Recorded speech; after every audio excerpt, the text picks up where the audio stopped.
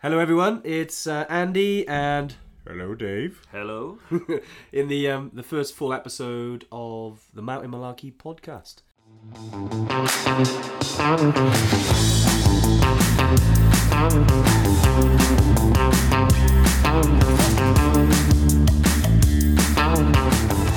Thanks for joining us, and yeah, I'm super stoked to finally be recording. I know we recorded a teaser, didn't we? Yeah, we did. Yeah, But I mean, this is the first one. this is the full Monty. This is it, Dave. Yeah. How are you feeling? Yeah, pretty good. I've been looking forward to this all day. It's a mixture of kind of sort of nervous energy and just a calm. Oh, nice, mate. So today is first episode. Yeah. What is it about? Well, it's actually one of the most important questions, and we can cover off a lot of sort of topics. But we're going to talk about how dangerous is it to trek at high altitude, which I think is a great sort of umbrella topic. It's a biggie, isn't it? Yeah, it's a. You're right. We get asked it. We do get asked it. Yeah, we get asked it a lot, particularly when there's a lot of stories in the media. Everest gets mentioned a lot. We know that like Everest Base Camp and Everest is like comparing apples and oranges, but there are a lot of correlations I think that can be made, and a lot of topics that we can sort of lay to rest, and hopefully people will it'll answer a lot of questions. Yeah, absolutely. I mean, before we do go into it, I mean, me and Dave, we're at Evertrek, and we specialise in high altitude trekking. Yeah. If you listen to this podcast and you're thinking about heading out to Everest Base Camp, highly recommend that you download the Everest Base Camp guide. It is in the show notes, but if you're just listening, if you just type in bit.ly/Everest BC guide, and you can download the guide, get the full walkthrough of the trip, and it should answer everything you need to know. But yeah, let's go deep. Yeah. Let's do it. Should we get stuck into the episode, Dave? Yeah, why not? So so I literally came back from Everest Base Camp 2 weeks ago now. Yeah, and you look so much lighter as well. Yeah, I feel so much lighter. But to be honest with you, most of that was achieved in Kathmandu after the trip. What do we call it? Delhi belly and Nepalese napalm, I think is the term. Nepalese napalm. But no, one of the big stories that it certainly hit local news, and I believe was picked up by some of the national news as well. Sadly, there was someone who passed away on the Everest Base Camp trek. Yeah. They were a day ahead of me and my group. We don't know anything about what happened there aside from what we've read in the media, so I wouldn't like to comment on specifically what happened.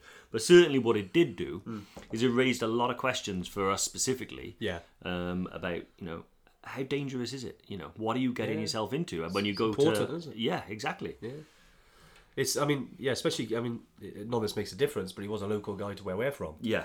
And as you said, we don't want to go too much into the the details of that, but inherently, it did bring up the question, and we try to answer it as best we can in the Facebook group. Yeah. And to people that are asked, and it is dangerous, and it's one of those things that we discussed, don't we? I mean, about how dangerous things are. Yeah. But it's also relative to, I think, where you are in life or what your lifestyle's like, if you travel a lot, if you're an active person. Because certainly in our opinion, I know we discussed this quite a lot, it's very different climbing Everest to go into Everest Base Camp. Absolutely, yeah. Just in terms of the media now, I'm just talking about the negativity around it. I mean, I think, it is. It's get into Everest Base Camp on its own is an incredible achievement, and it's something that very, very few people, considering the amount of people that we share this planet with, actually get to do. Yeah. And then the amount of people that actually summit Everest, it's a whole other beast. Yeah. I'm struggling to even draw an analogy, but it's like, Everest Base Camp is arriving at the car park. Yeah. Everest Summit is going to work. Two completely different experiences. But I think talking about danger in your life, I mean, everybody has, like you just said, got a kind of like a base level of danger based on their routine. We're all creatures of habit, and by and large, we have a routine. Yeah. If part of that routine is skydiving, base jumping, high altitude trekking, then you're going to have to accept that there's a greater element of danger in that. And I think if you're gonna think about trekking at high altitude and starting a high altitude adventurous lifestyle, then it's part of what you're gonna have to accept. That's part of the adventure as well, isn't it? And let's be honest, that isn't for everyone. I mean, it's very important. Yeah. But if you like adventure, if you like that little bit of danger, because I mean, me and you, we both like a little bit of danger, don't we? Yeah, I think so. It kind of keeps us on our toes. I think so. But excuse me, if you are the sort of person that is looking for that little bit of danger, that little bit of a challenge, then for us, I mean, we do profess that high altitude trekking isn't any more dangerous than the other things you would do. No. I mean, let's be honest, we drive on the roads in the UK that are probably just as dangerous because you've got people speeding, changing lanes. It's certainly relative to just walking. The thing is, I base camp. I like to think that when we do base camp, because there are dangers in terms of it's mainly related to the altitude. Yeah. So how the altitude can affect your body it's largely unpredictable. Yeah. But we certainly like to take an intelligent approach to sort of managing that risk. Yeah. And I think, what's one of the analogies? It's about knowing the difference between a copperhead and a corn snake. Now, this one? Yeah, I don't know. I just drew it from I can't remember where I got this from, but anyway. But essentially, two things that look the same but are actually very different. Yeah. And how and what makes the difference is experience and knowledge. So if you're going into an environment and it looks safe, and it feels safe, but you haven't got the experience to know if it's safe, then you're best not heading into that environment. Yeah, I agree. And that's why going with a legit outfit, and there are many of them, and there are many non-legit outfits. Yeah. And we like to consider and pride ourselves on the fact that we do know the difference. We do know what we're sending people into. Yeah. And we're not going to send someone into an area that we're not able to comfortably manage their safety. And that's what I think the difference is about, knowing the difference between a copperhead and a corn snake. If you come across a copperhead and you think it's safe and you believe it's safe, but you don't know, and you pick it up, and it turns out to be a copperhead, then you're screwed. I hope that made sense. No, mate, it did. I mean, look, this is the first episode of the Mountain Malarkey podcast. Some people would say maybe we've started a bit deep. Yeah, why not? But the reason we wanted to talk about it, I mean, it's it's because it's fresh, it's in the media, people are talking about it, and we thought, why don't we start off with one like this? Because naturally we want to tackle the subjects that kind of people are talking about. We don't want to just talk about the fluffy stuff.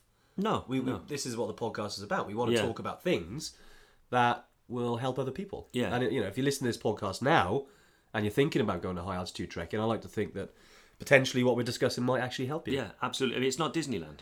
Yeah, exactly. I mean, it's not a holiday. No. I shy away from using the word holiday in reference to any of our trips, not just Everest Base Camp, but Kili, anything we do in like maybe South America or Morocco that's on the horizon. Yeah. It's not a holiday. Yeah. It's it is an adventure, isn't it? It's an adventure. It's a controlled adventure. You're going with experts. But nonetheless, it's the reason why, Ferraris are exciting. They're not exciting because they're the safest cars to drive. Yeah, they're exciting because they're a little bit frightening. And personally, I think that's what gives me a little bit of fire, a little bit of... Yeah, it excites you, isn't it? I mean, I think one thing on this podcast, we're definitely going to have analogy of the week for you. Oh, really? Wow. Because of your analogies, honestly, I love them. They're brilliant. Yeah. I mean... I don't know where I draw these in. I know, it might be something I read 15 years ago or something, but no, there you go. You can have that one for this week. No, I will. Copperhead we're going to I'm going to write that down. Analogy of the week. Excellent. That's written down. Yeah. Now, you might be sort of wondering, me and Dave are probably two of the most informal people around. Yeah. So this podcast might be a little bit flexible. Yeah, there might be dogs walking in because... Penny, the Everdog, is actually sleeping at the moment, but at any point she could bust in. Yeah. So, if you do hear like some sort of noises, that's not me and Dave. Yeah, but also, Penny. We want to acclimatise you to what it's going to be like travelling in the third world. Yeah, exactly. You're going to have to learn to roll with the punches and be a little bit informal because things don't always go well, they don't always go right, and we're going to certainly adopt that philosophy in our podcasting. No, but hopefully it does go well. I mean, while we're on the subject, I know we've talked a few things before we started. Yeah. You mentioned before about Russell Bryce, because while we're on the subject of high altitude trekking, climbing, Russell Bryce with Himex, are one of the well, they're at the front really in terms of any 8,000 metre climbing peaks, aren't they? Yeah, well, I was following Russell Bryce for a long, long time now, since I read some books like over 10 years ago, and I watched some Discovery Channel documentaries. But then I always think you need to sort of always look at both sides of every coin, because he does have some critics about the way that he conducts his operations. However, there is one thing that I think is remarkable about Russell Bryce, which is all the years he's done guiding on Everest. Yeah. And I have to double check this fact, but I don't believe he's lost a client. No, he hasn't. Compared to some others that have an acceptable loss rate of 5 a season, it's insane. And I was actually lucky enough to meet Russell Bryce and talk to him a lot about the things that affect our industry and where there are crossovers. And one of the things that I remember talking to him about was, and it came to mind recently when I saw that big queue. Nims took that picture of the queue. Yeah. And then there was a lot of talk about what the government of Nepal should be doing to keep people safe on the mountain.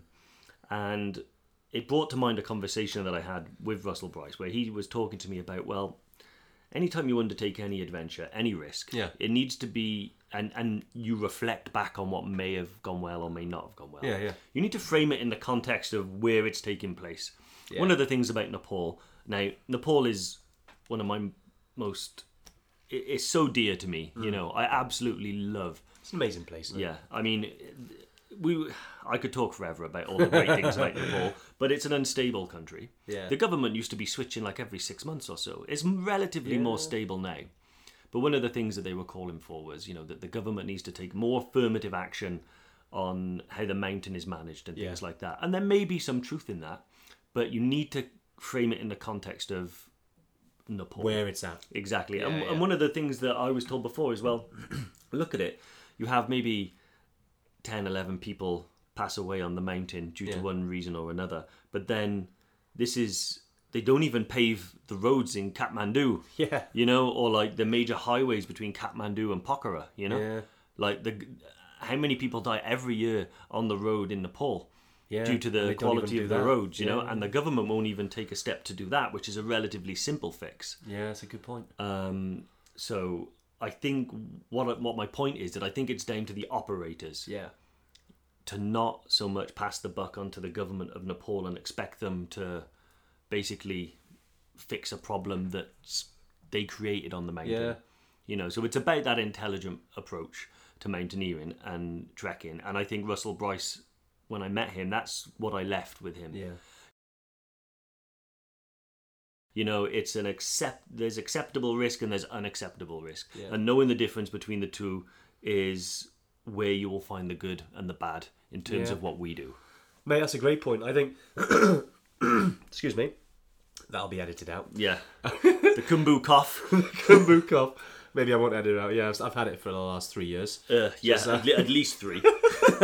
It's one of those things. If you do go to the Khumbu region, it is relatively dusty. Luckily, we will give you one of those, very signature Evertrek buffs. They are everywhere. They are everywhere. I've seen porters with other operations wearing them. I know.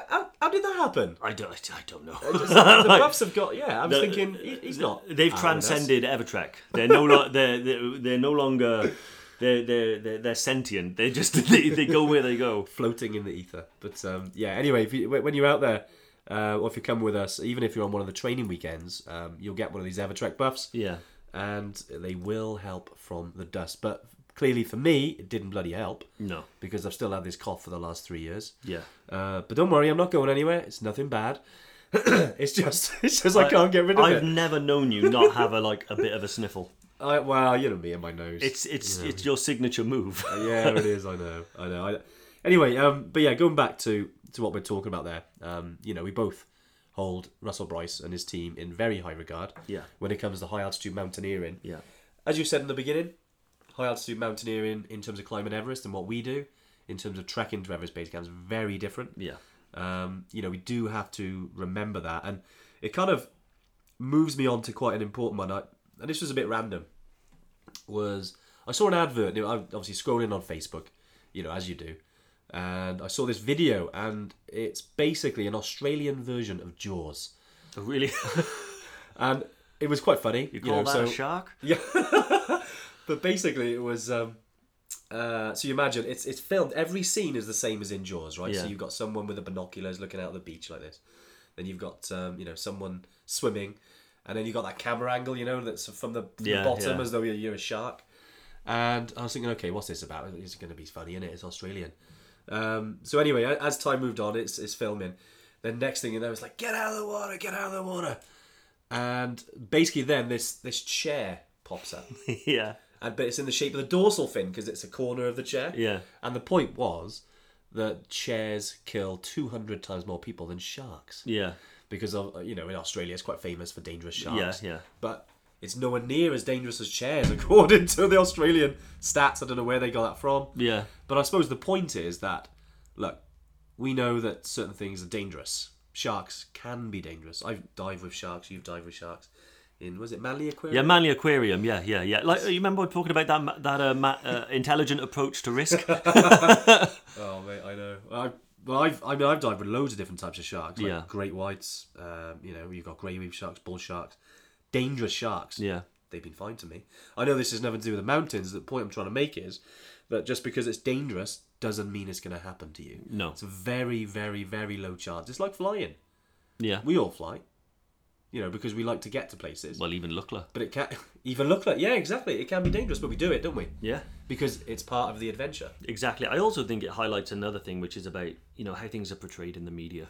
Yeah. It has a very powerful impact, and I've almost given up on hoping for in balanced reporting.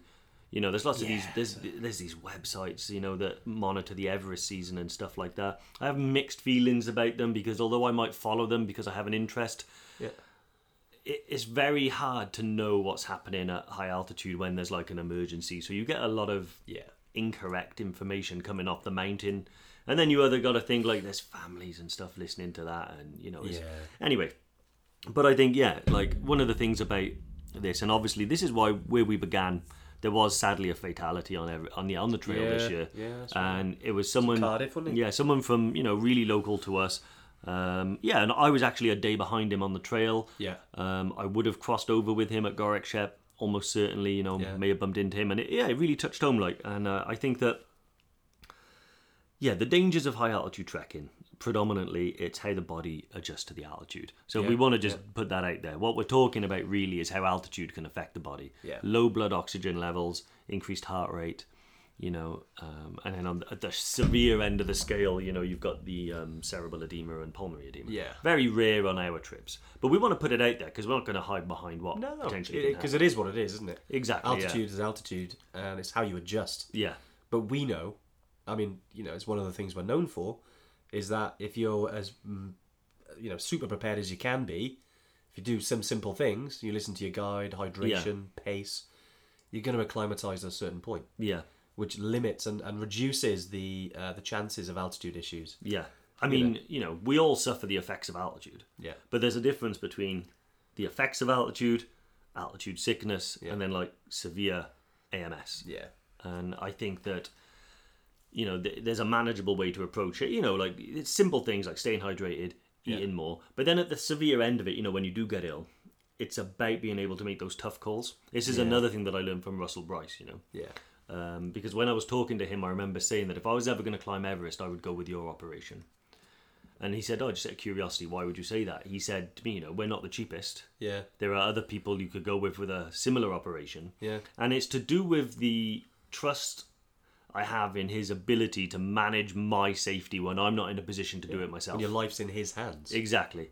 And if we sort of distill that down to what we do at Everest Base Camp, if someone is, not in a position to continue, then they get turned around. And they either walk down or they fly down. Yeah. Either way, they reach the pinnacle of what they could achieve on that trip. Yeah. And then they come back. And it doesn't have to be the end. Look at Doug. Yeah, Doug. Yeah, that's if anyone doesn't know and hasn't been following us, Doug is Dave's dad. Yeah, Doug. And he reached Everest Base Camp with you, was it in October? Yeah, 31st. 31st of October, and it was his second time. He got about 5 hours to Everest Base Camp back in 2017. Yeah. Remember, I was there with Dave and Doug, and this time he made it, didn't he? Yeah, he did. Yeah, so it's an impressive sort of Because we know what it's like to actually get to altitude, and he said, I think he would put his hands up and say that the problems began way before he even left the UK. He did with that. With his preparation and things like that. But then he got unlucky, caught like a bit of a cold. Altitude started wearing him down, and then we left Le Boucher on our way to Gorakshep, 6 hours from base camp potentially, and he made the decision to turn around, and it was a brave one, and actually hung up his boots at that point. He gave away. Remember that we were in the Lukla having a beer, and a guide at the time, and he was like, "Do you want this watch?" Yeah, £300 watch, and he gave it away. Yeah, I think we were all looking around the table like, "Hey, I would have had that." But no, like 2 weeks after he got back, he messages me and he's like, "We're going back," and I was like, "Oh, okay." but what you were saying about how being better prepared, certainly does make a difference. Yeah, it does. And literally, he trained, he lost some weight, and he arrived in far better physical shape. Yeah, and his head was in the right place as well. Exactly, yeah. Because he was ready to do it. And it is a combination of mindset and physical preparation. Yeah, you put those two things together. I know you're big on the mindset as well. Yeah, and we'll some of the other episodes we'll be talking about, be going into it in a bit more detail. Yeah, but you know me, I'm a firm believer in mental resilience. Yeah, and building that. You can almost do whatever you want to do. Obviously, people have limits. Yeah. As we say, bit of a cheesy cliche, but everyone's Everest is different. Yeah. But I massively, when it comes to mindset, I think it's super important, and it is on the Everest Base Camp trek. But I don't want to spoil the next couple of episodes because we will be talking more about it. Yeah. But with Doug, I think he was definitely in a better place. Yeah, I think so. I think before he winged it. Yeah, he did. Yeah. Some people get there, some people don't. Yeah. But you are rolling the dice. This time he prepared, and he took a considered, intelligent approach to his health, the trip as a whole, and I think he would say that it was hard, but not that hard. Did he? Compared to 2017, where it was impossible. Yeah, he was, wasn't he? I remember his face. Like, I mean, obviously I know Doug. Obviously we've been hiking a lot in Wales, haven't we? And he's not the fastest, but he doesn't need to be. But you know what? That was a polite way of putting it. Sorry, Doug, if you're listening. But he's not the fastest, but he doesn't have to be, and he goes at his own pace, and he enjoys it. Yeah. Even on the training weekends, he knows himself. Yeah. And again, because he's comfortable with that. And what is he? 62? I think so. Yeah, 62. What a question to put me. Shocking, David. No, yeah, he's 62. So he's in his early 60s, Dave. I'll give you that. He's in his early 60s. Yeah. He hasn't long turned 60. Yes. But fair dues to him. I mean, we do get a lot of customers. I mean, Doug isn't the oldest by a far reach. I think we had a couple of customers in their early 70s this season. Yeah. Same trip actually. Oh yeah, of course. Yeah, we had because you had Greg. Greg wasn't that old though. Greg and Dave. Dave was. Dave, yeah. Sorry, Dave. Sorry, Dave, if you're listening. Yeah. Well, no, sorry, Greg. Sorry, Greg. No, yeah, like Dave, fair play to the guy, 72. Yeah, that's. I would take my hat off to you. And I mean, he's a great guy, so affable, so good to have on the trail. Always smiling, always happy, and interesting guy. And again, it was about the preparation he put into it. Yeah. 72, but the guy would run rings around a lot of people, really 10, 20 years younger than him. And it was really good. I think this trip, every time I go to base camp, I always learn a little bit something different about the trip. I always think that I've cracked it, and then I'll learn something new. What did you learn? I think I learned this time because I've always been a firm believer in getting as physically prepared as you possibly can, and I'm the first to admit to say that, like, I've always thought your mindset's your mindset. Yeah. You know what I mean? But now I'm learning a lot about talking to you, about talking to other people, that you can train the mind as well as you can train the body. Yeah, 100%. And that makes a huge difference. And one of the guys we had with us, Adrian, I think it'd be fair to say, and I don't think he would be upset with me for saying that he didn't train at all. And arrived pretty much out of shape. Yeah. And I think, we all had concerns. Yeah. Particularly after day one, which is an easy day. Yeah, it doesn't affect things, isn't it? Altitude doesn't affect you. Yeah. It's in a few hours. And he was struggling. And probably, if I'm honest with myself, I probably would have thought, yeah, we'll see how far he gets. Yeah. But base camp probably wasn't an option.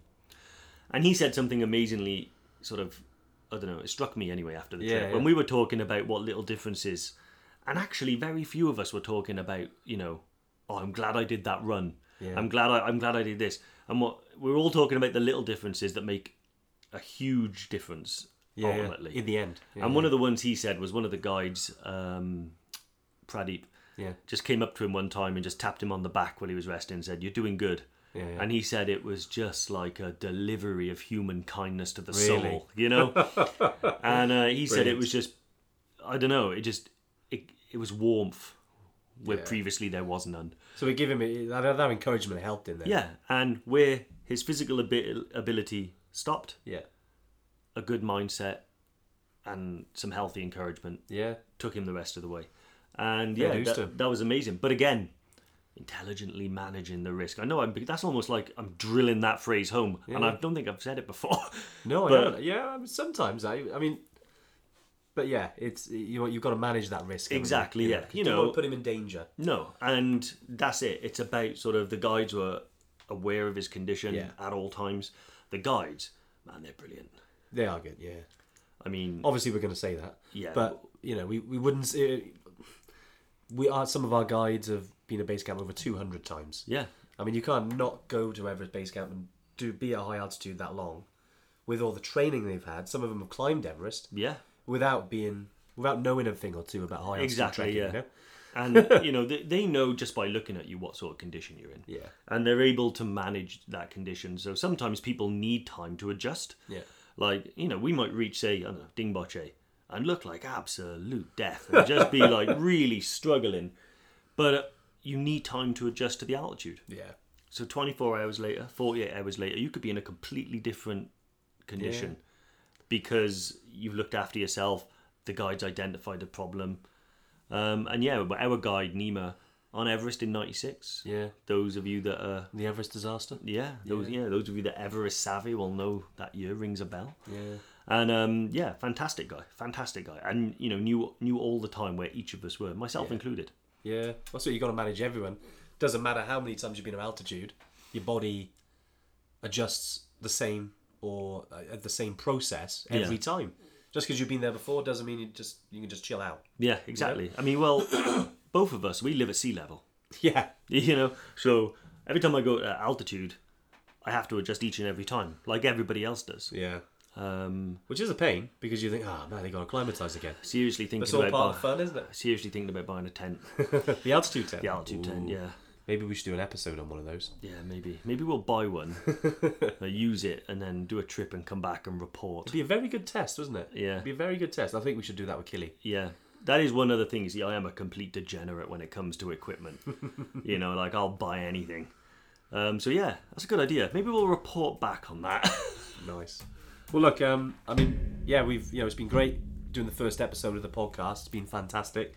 I think if you are listening, we, obviously we'll talk about the final world in a second, but just to remind you, if you are keen to jump into this adventure, as you probably guessed, it's not for everyone, but if it's for you and you fancy going on an adventure, a little bit of danger, manageable danger, we'd love to have you with us. And if you go to the show notes, there is the downloadable guide for Everest Base Camp, or if you're listening, it's bit.ly/Everest BC guide. Download that, have the walkthrough, and it'll tell you everything you need to know. We've also got the trip videos on there, and I mean, always, give us a comment, give us a review on that. Very importantly as well, while we're here, just before we sort of talk about the final world, the word, subscribe to this podcast because it's brand new. You know, we know how things work. Yeah. The more people we have, the more people that leave reviews, we'll attract more listeners, and that's what we want. You know, we want to provide maybe a little, as you said in the little teaser episode, was it something about gleaming a golden nugget? Well, I just think that by leaving it, if you listen to the podcast and you've enjoyed it, or something that we've said has made a difference to you, and helped you make up your mind one way or the other, then please do leave us a 5-star review. Please do subscribe and share the podcast because it enables us to continue giving that message out and helping so many other people. And maybe each and every person that listens might glean one little golden nugget. I love that saying. When you said that, was it last week? And I was like, yeah, I'm gonna swipe and deploy. Yeah. Well, that's what we're all after at the end of the day. Like, I wish that I was more informed the first time I went to base camp. Yeah. Because it didn't help you enough.